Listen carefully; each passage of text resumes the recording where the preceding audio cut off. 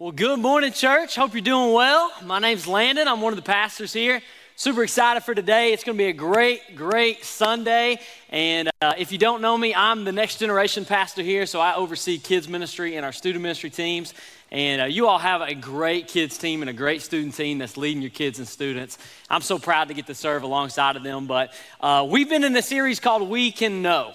And in this series, we've been journeying through the First John, going verse by verse. And so I am excited to continue that series today. And as always, thank you, Pastor Trent, for the opportunity to share this pulpit and be up here on stage and to preach today. We love serving. We really do. We love, us young guys, we love serving on this team here. Like, it's a great place to be. It's not just a job for us. It is a calling, and we love being a part of it. So thank you, Pastor Trent. Love you, brother. So let's get started today. So if you have your Bibles, let's go to 1 John. We're going to be in chapter 2.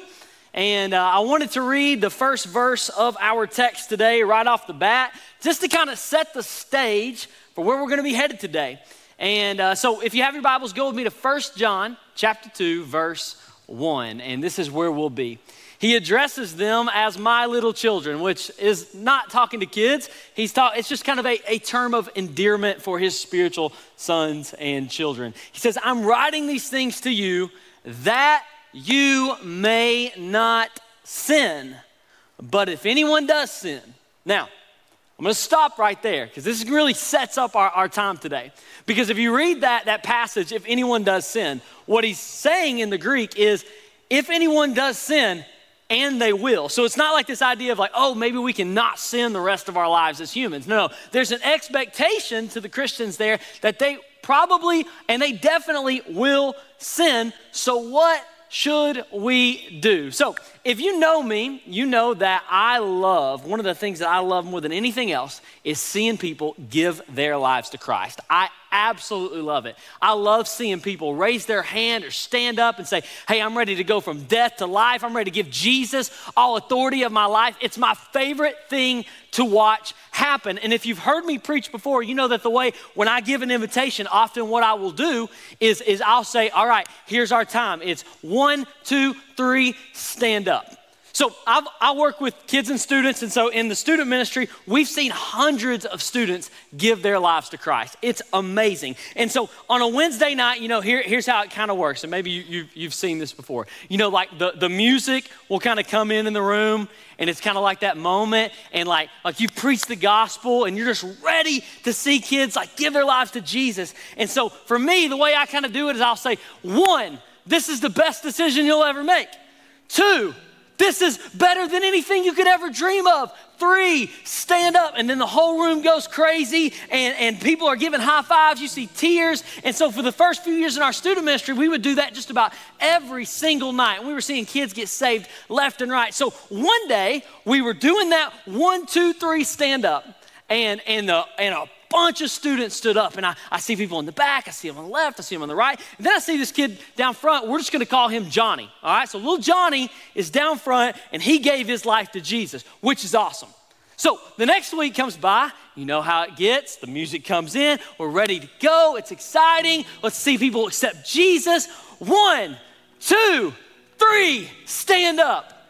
And there's a couple back here, and the next week, well, there's little Johnny again, all right? Well, I guess we need to talk to him, have some counseling, figure out, you don't need to get saved every time you sin, bro. You just need to, just follow Jesus. And so we do it week after week after week. And then one night I remember, and this happened many, many nights, I would give the invitation, and you know how it is. It's ready. We're here. 1, this is the best decision you'll ever make. 2, you need to give your life to Jesus today. 3, today's the day. Stand up. And I remember no one stood up. I was like, all right, that's what the Lord wants. And little Johnny, sitting on the front row, kind of looks around. Everybody's looking up, kind of awkward. And he stands up and raises his hand. And I'm like, thanks, Johnny. I see that hand, brother. And the great thing is we had 100 salvations that year. The bad thing is 97 of them were Johnny. And so I don't know if you've ever done that before, though, to where maybe as a kid or maybe when you were young in your faith that every time you'd hear a message or every time you'd hear an invitation or every time you would sin or you would mess up, you'd think, am I saved? Like, do I need to do this to did the prayer work? Did he hear it? Was he on break when I prayed that prayer? Did I mean that? And you kind of get to this point, it's like, do I even know if I'm saved? And so what I've often encountered in my own life, that we kind of have responses in our life to when we sin, right? And each of us kind of have different responses, and sometimes we have the right response, but often we kind of do this. So what should we do? Well, here's what we often do.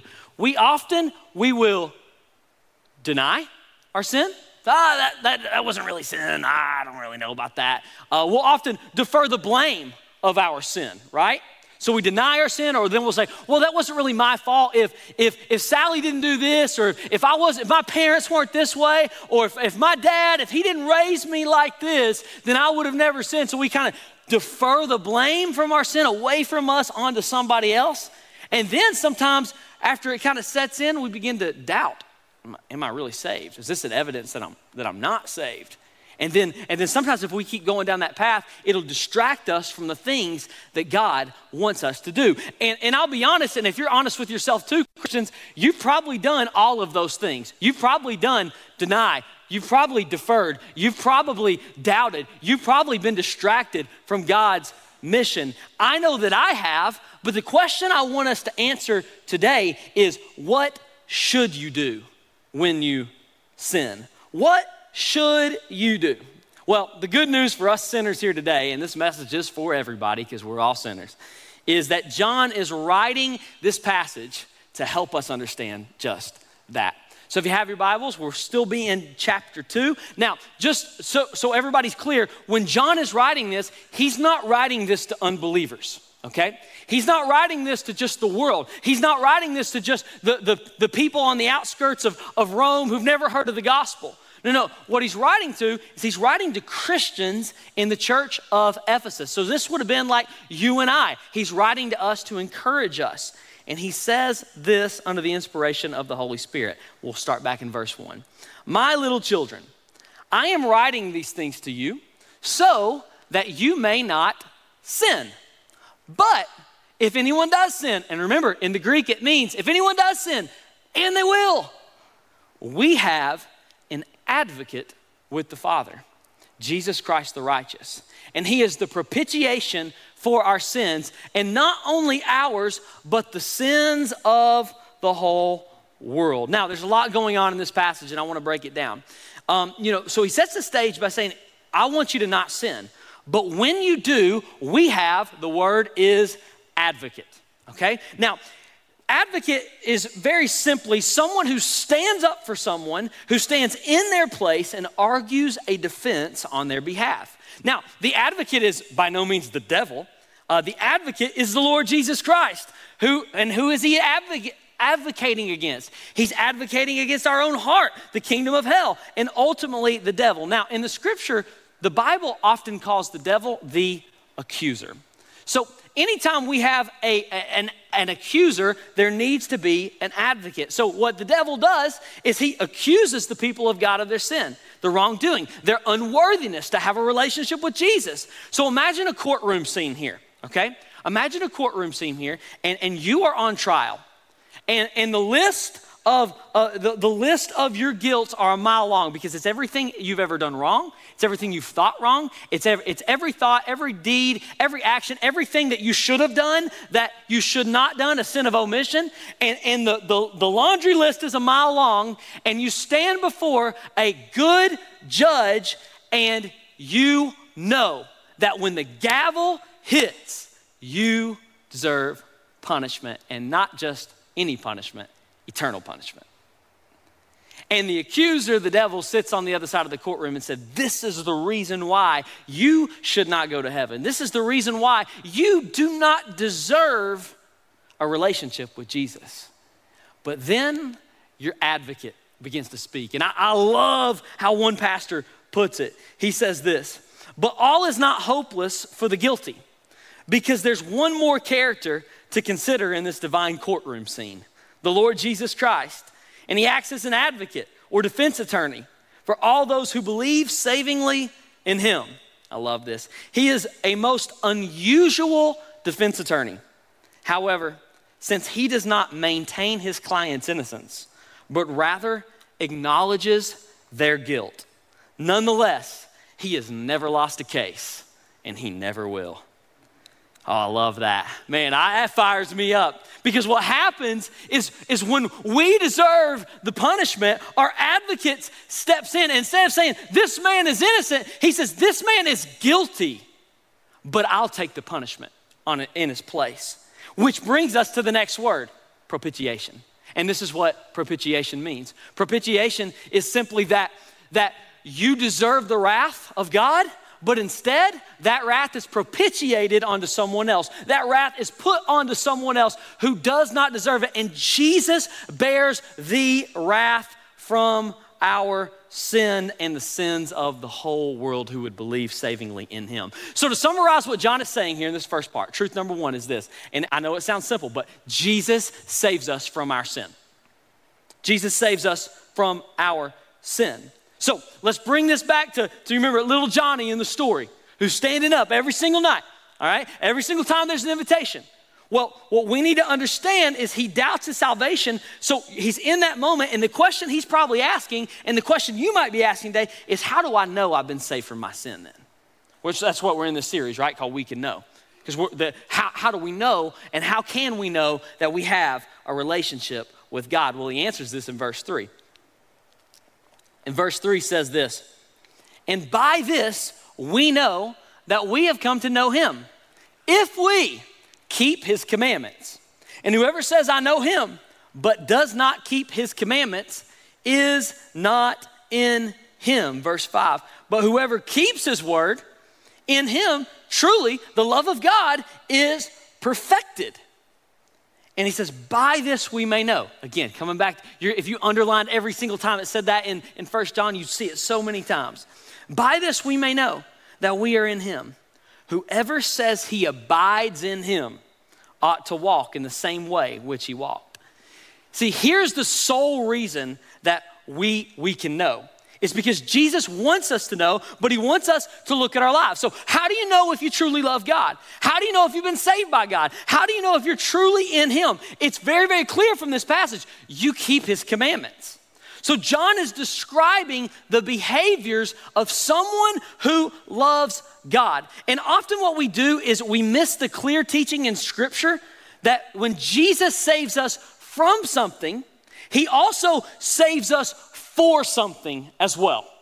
So truth number one is that Jesus saves you from sin. But truth number two is this, is that Jesus saves us for good works. And we often stop at the from and forget the for.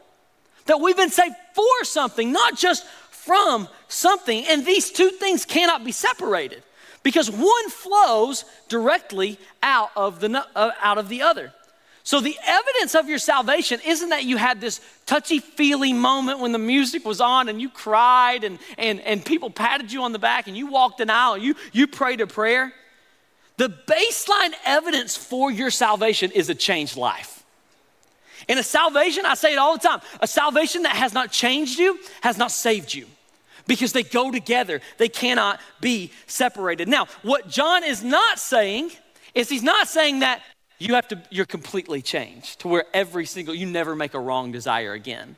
Because remember, he's writing this to Christians and he's saying, if anyone sins, and they will. But let me summarize what I think he's saying here by saying this. People who know Jesus have imperfect patterns in their lives of becoming like Jesus.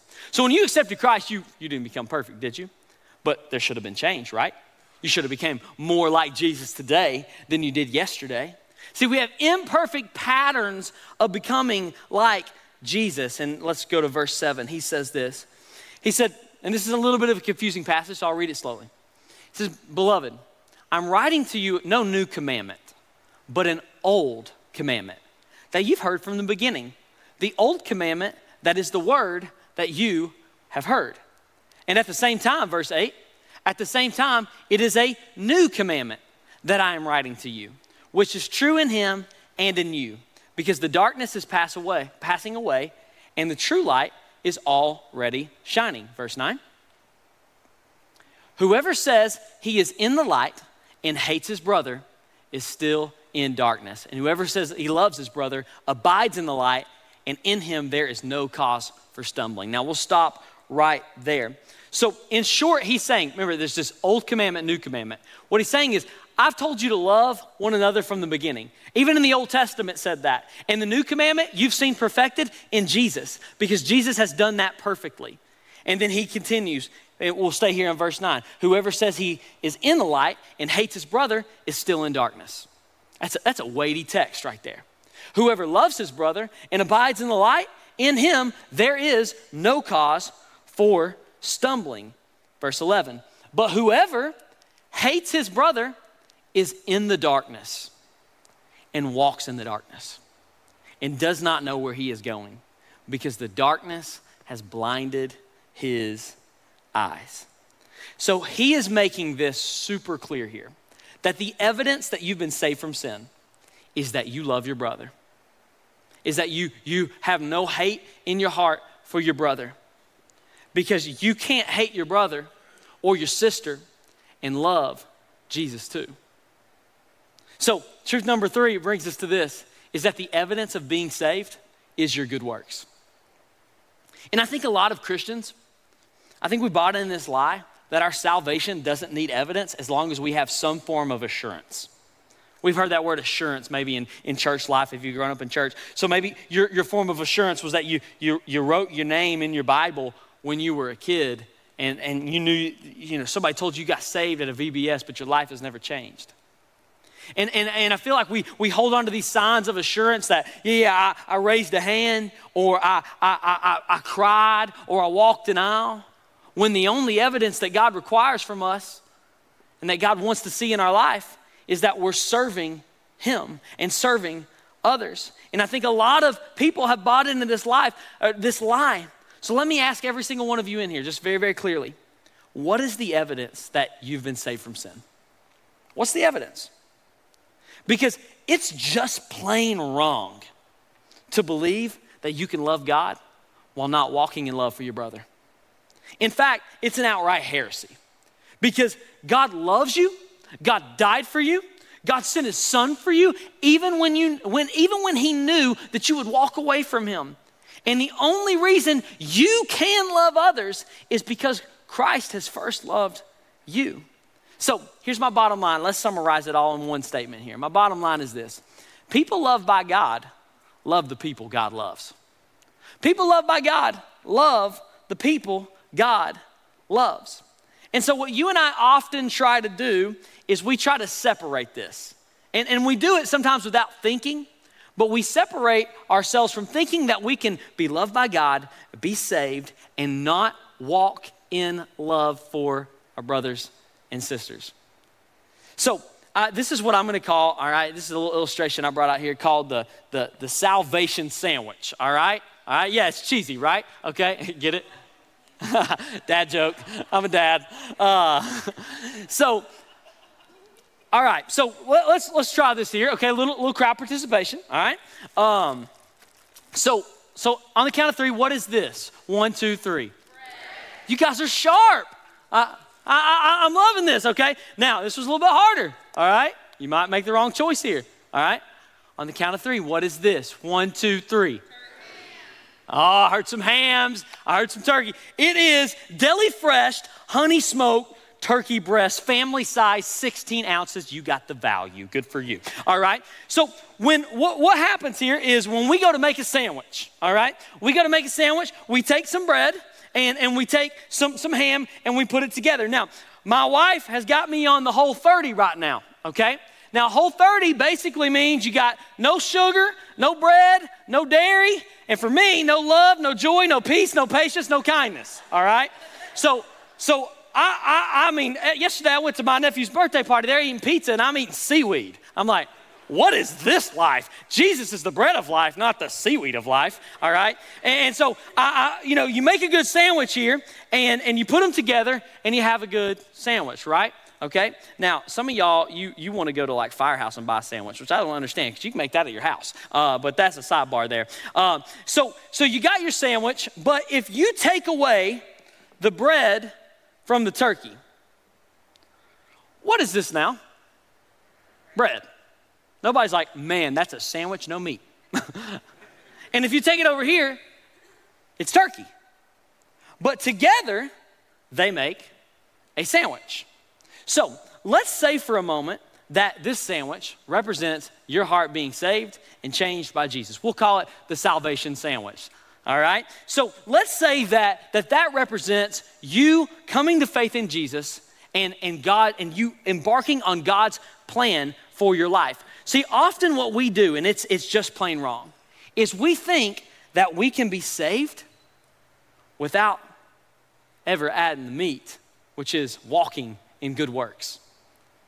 And we think that we can truly know Jesus without that. But if you take those two away from each other, it's no longer a sandwich, right? It no longer is, because one flows out of the other.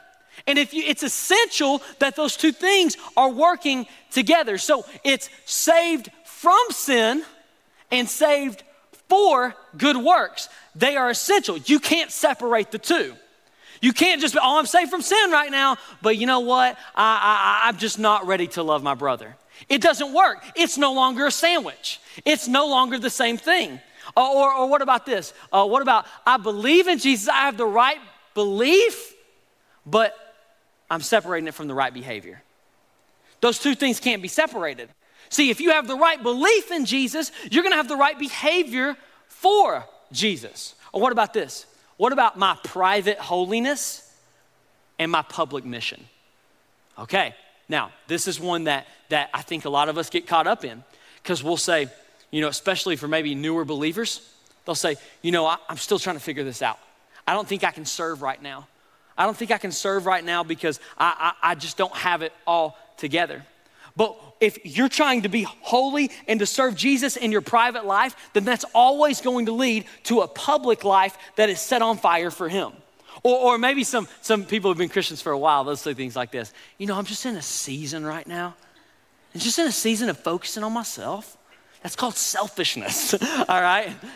See, anytime you have private holiness where you love Jesus and you're trying to kill that sin in your life and you're trying to overcome those desires, if it's not leading you to being on mission for Jesus, it wasn't holiness in the first place. It was just a season of selfishness. Or what about this? Reading scripture and reaching others. I know a lot of people who love their Bibles. I'm one of them. And guess what? For me, I can spend so much time working on a sermon in my office or at my house that I forget that God's called me to be in the gym and the coffee shop and at the grocery store reaching others. Or maybe it's a love for Jesus and a love for people. My point is, you can't separate the two and still have salvation. They just don't work. It's an evidence that you never gave your life to Christ if those things are not together. So what does he say? Verse 11, whoever hates his brother is in the darkness and walks in the darkness and does not know where he is going, because the darkness has blinded his eyes. It's a heresy to think that you can live in light while walking in darkness. So how do you walk in light? How do you do that? Well, you love, right? And I get it, there's people groups and there's people and people groups that we struggle to love. I have them, you have them, and God's calling us to soften, or he wants to soften our hearts towards those people that we are commanded to love. What about this? What about people who look different than you? Maybe it's that you're a younger person and you just struggle to love the elderly. Or maybe you're an elderly person and you struggle to love younger people. Or maybe you are a white American as I am and you struggle to love your brothers and sisters of color, or you struggle to love somebody who's from a different nation, who they just maybe look a little bit different than you and you struggle to love them. Maybe you struggle to love people with special needs. And maybe God's just calling you need to soften your heart because they were made in my image, as he would say. Maybe it's people who behave differently than you. And maybe because they're really, really loud people and you're more of a soft, quiet introvert, you just struggle to love those people. Or maybe they just outright walk in sin. Maybe they're a part of the LGBTQ community and you just can't love people who you think are behaving wrongly and that you believe that they're behaving wrongly. Maybe it's somebody who parties too much, or maybe they behave and they're just like, you just struggle to love the person who's always serving Jesus. And you're like, and it just reminds you of where maybe you failed in your life. And you are called to love people who behave differently than you. What about people who believe differently than you? What about people who don't serve Jesus, who are of another religion? Maybe it's Muslims. Maybe it's, I don't know, fill in the blank. People who believe differently than you about life. Or what about this? What about people who vote different than you? I get it. In a politically heated season, man, it's hard to stay on social media and read caricatures all day of the other side while never talking to the other side, while never knowing anybody. And it's hard to love somebody you refuse to be around and you refuse to talk to. I don't know who it is for you, but Jesus is clearly calling us to love our brothers and sisters. And usually the person you are the least like is who God wants to soften your heart to love.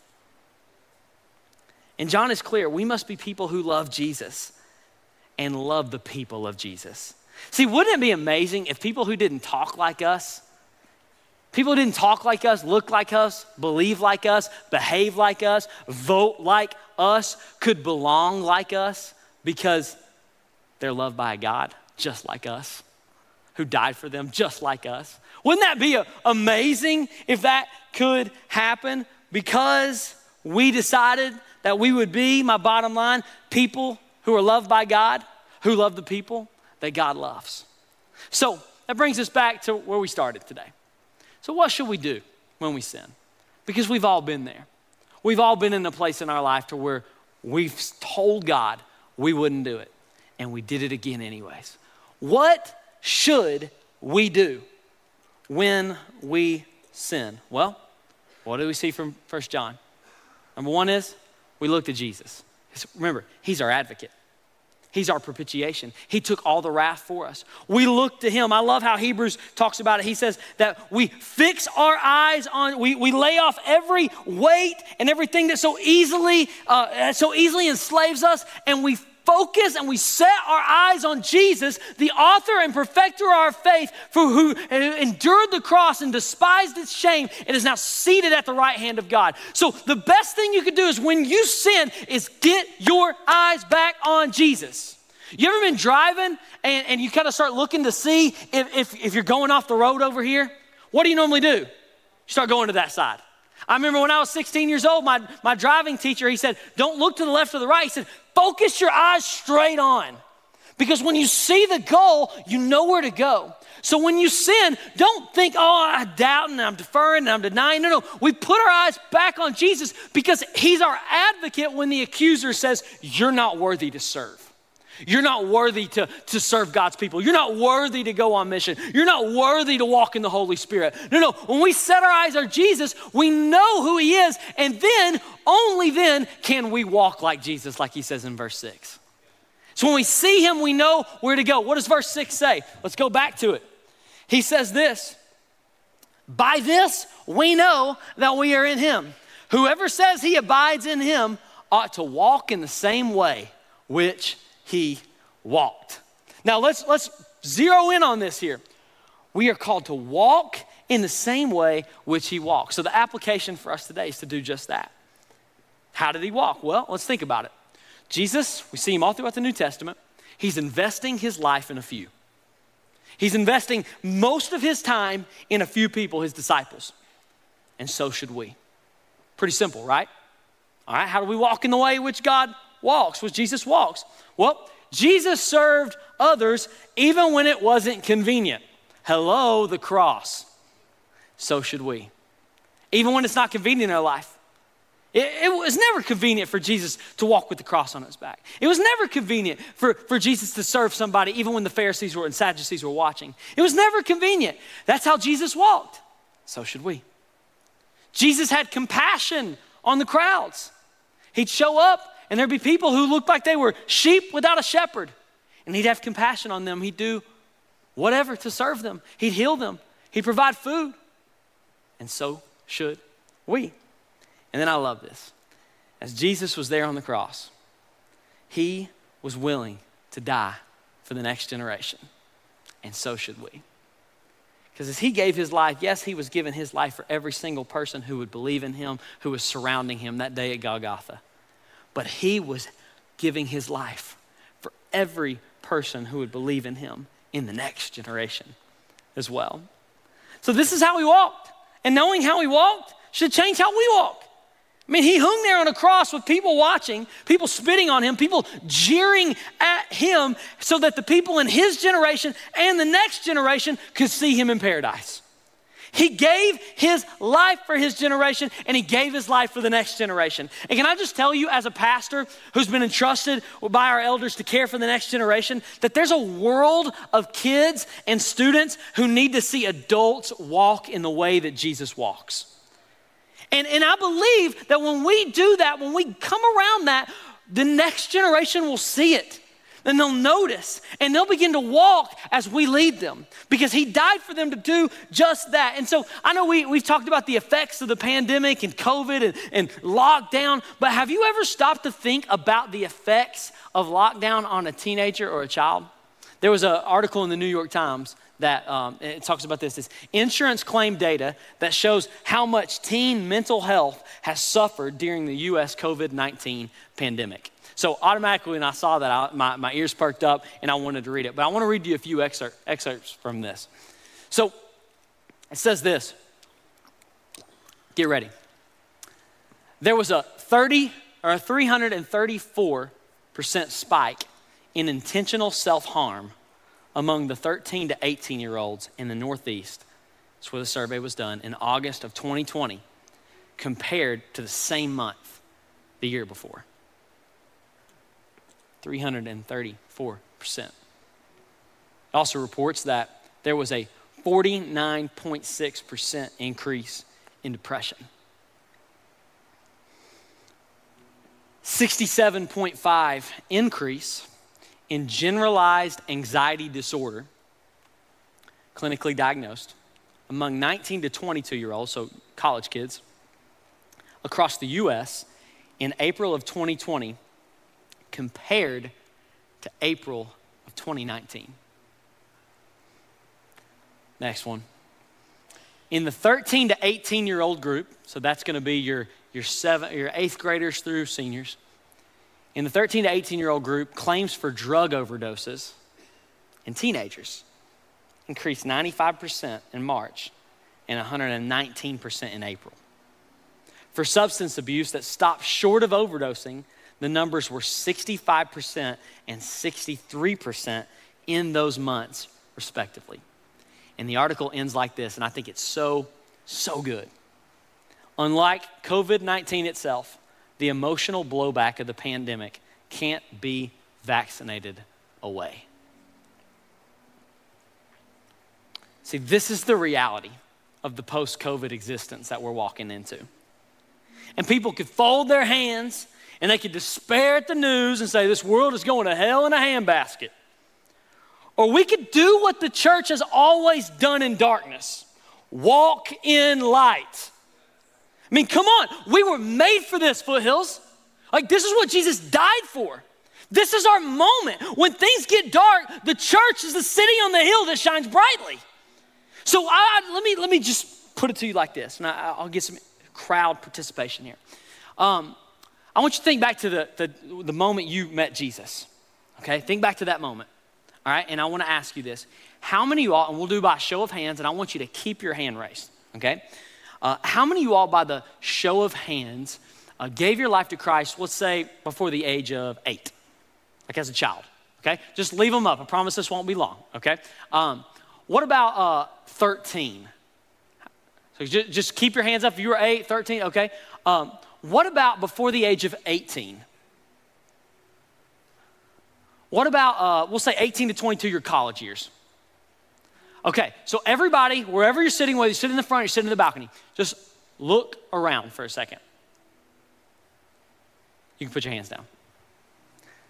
The North American Mission Board reports this, that 77% of Christians meet Jesus before the age of 18. So when you think about what COVID has done and the pandemic and the lockdown, the effect on teenagers. And then you think that basically 80% of people meet Jesus before they're 18. I'm just reminded that this is our chance. That if a student who's not here, a kid who's not here, graduates and leaves, the chances of them meeting Jesus are slim.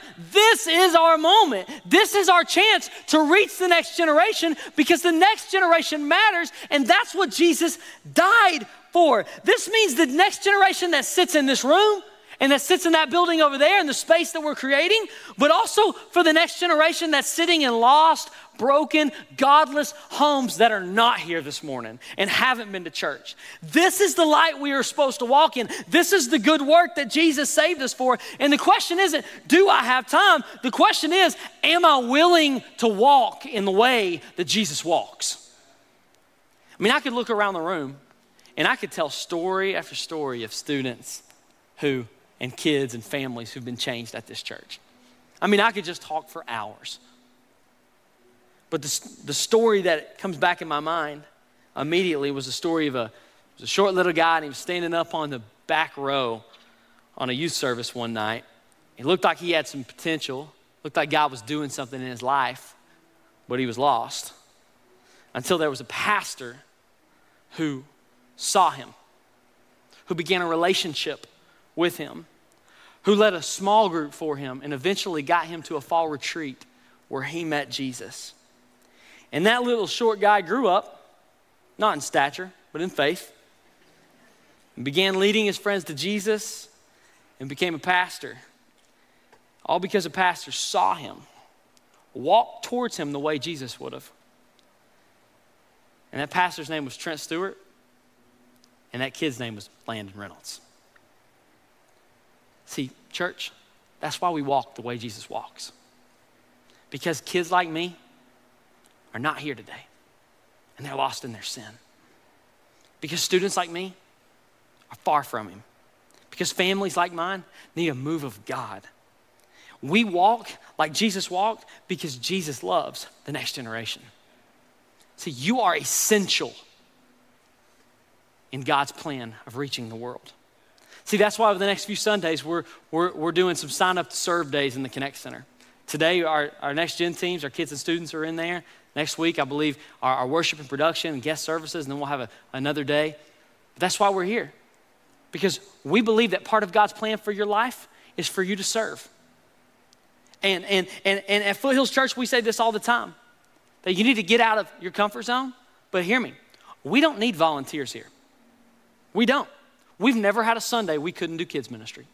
We've never had a Sunday that we couldn't welcome first-time guests. We've never had a Wednesday night that we couldn't reach students and see them come to faith in Jesus. We don't need volunteers. Why? Because at Foothills Church, Jesus supplies all of our needs because he promised he would build his church.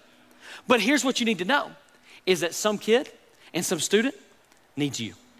Some first-time guest who's intimidated and they're walking and they don't know what this black tent means. They need you to welcome them. They need you to guide them. They need you to disciple them. We don't need volunteers here, but the world needs the church. That's what we are called to do. See, you are essential in God's plan.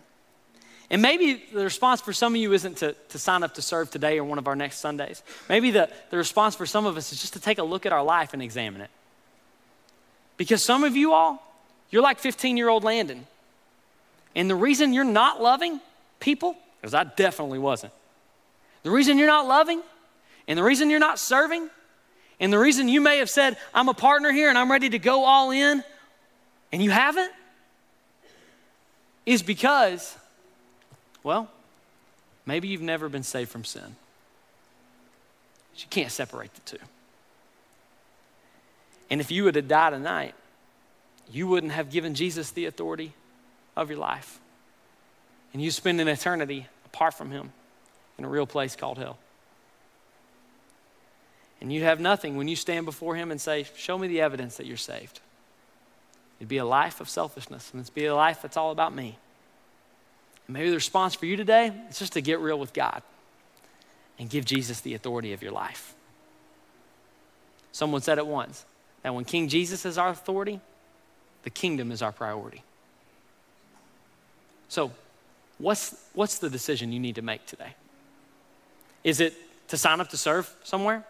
Is it to invest?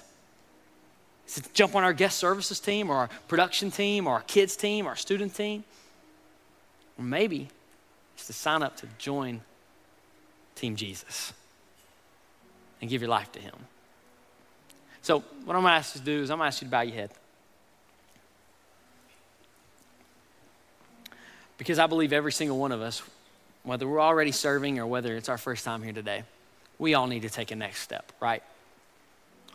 But for some of you all, the specific next step is that, getting involved somewhere or giving your life to Jesus. And I would just ask by a show of hands with nobody looking around, and maybe it's just an acknowledgement of surrender before God. Is there anybody here who would just say, hey, I know God's calling me to serve somewhere in this church, and I'm running from that? Would anybody just by a show of hands just put that hand up? Say, yeah, I'm running from that right now. I need to jump in somewhere. Would you just put your hand up just as a sign to God of surrender, acknowledging? Yeah, there's hands all over the room. You can put them down. Call's clear. Jump in. Let's go. We got to walk in light. The world's dark. Maybe if there's some of you all in the room who need to give your life to Jesus today. And here's what I'm going to do. I'm going to simply lead you through a prayer. And this prayer does not save you. It is not your assurance, but it is you talking to God and you having that moment where he changes your life and saves you from sin. And we're not going to do the big stand up 1, 2, 3 today, but maybe you just need to make that decision. I'm going to lead you through this prayer. So if that's you and you know that you need to give your life to Jesus, would you pray this with me? Pray this to him. Say, God, I know that you love me. And I know that you sent your son Jesus to die on a cross for me. Come into my life so that I can live for you. I give Jesus all authority of my life today. Save me. If you prayed that prayer this morning and you gave your life to Christ, on the count of 3, would you just raise your hand up? 1, 2, 3. Yes, sir, I see that hand. Anybody else just say, yeah, I see that hand over there. Praise God. Anybody else just say, yeah, that's me? Man. Hey, for my 2 men here in the back who just raised their hand, and maybe if I'm missing somebody, just wave me down, all right? For my 2 men in the back, I really want to encourage you today. Tell somebody about it. Tell somebody that. Because God wants to use your stories. God wants to change someone's life through your changed life. So when we're done here today, out in our atrium, we have our care and prayer room. And I want to invite you, when you're done, just walk in there and just say, hey, I just gave Jesus the authority in my life. I just got saved. Can you talk to me? And we'll disciple you. We'll get you in a group. We'll find you a place to serve. We're going to get you on mission for him. We'll do whatever it takes. So, guys, I'm so proud of you all. Church, can we put our hands together for them? Hey, let's pray. Lord Jesus, as we leave today, Father, would we leave changed? Would we leave knowing that we've been saved from sin and for a good work? Father, I'm not sure what everybody's good work is, but I know that there's some of us who need to take that step to join in and serve, to stop by the Connect Center, to say, I'm in. I'm ready to get in the game, God. So God, use us, and we are expectant for what you're going to do because of your work here this Sunday morning. We love you, and it's in Jesus' name that we pray. Amen. Thank you for listening to this sermon from Foothills Church. If you made a decision to follow Christ while listening today, or if you have some more questions about what that looks like, then let us know. You can text FC Decision to 97000, or you can head over to foothillschurch.com/decision. We hope you have a great week.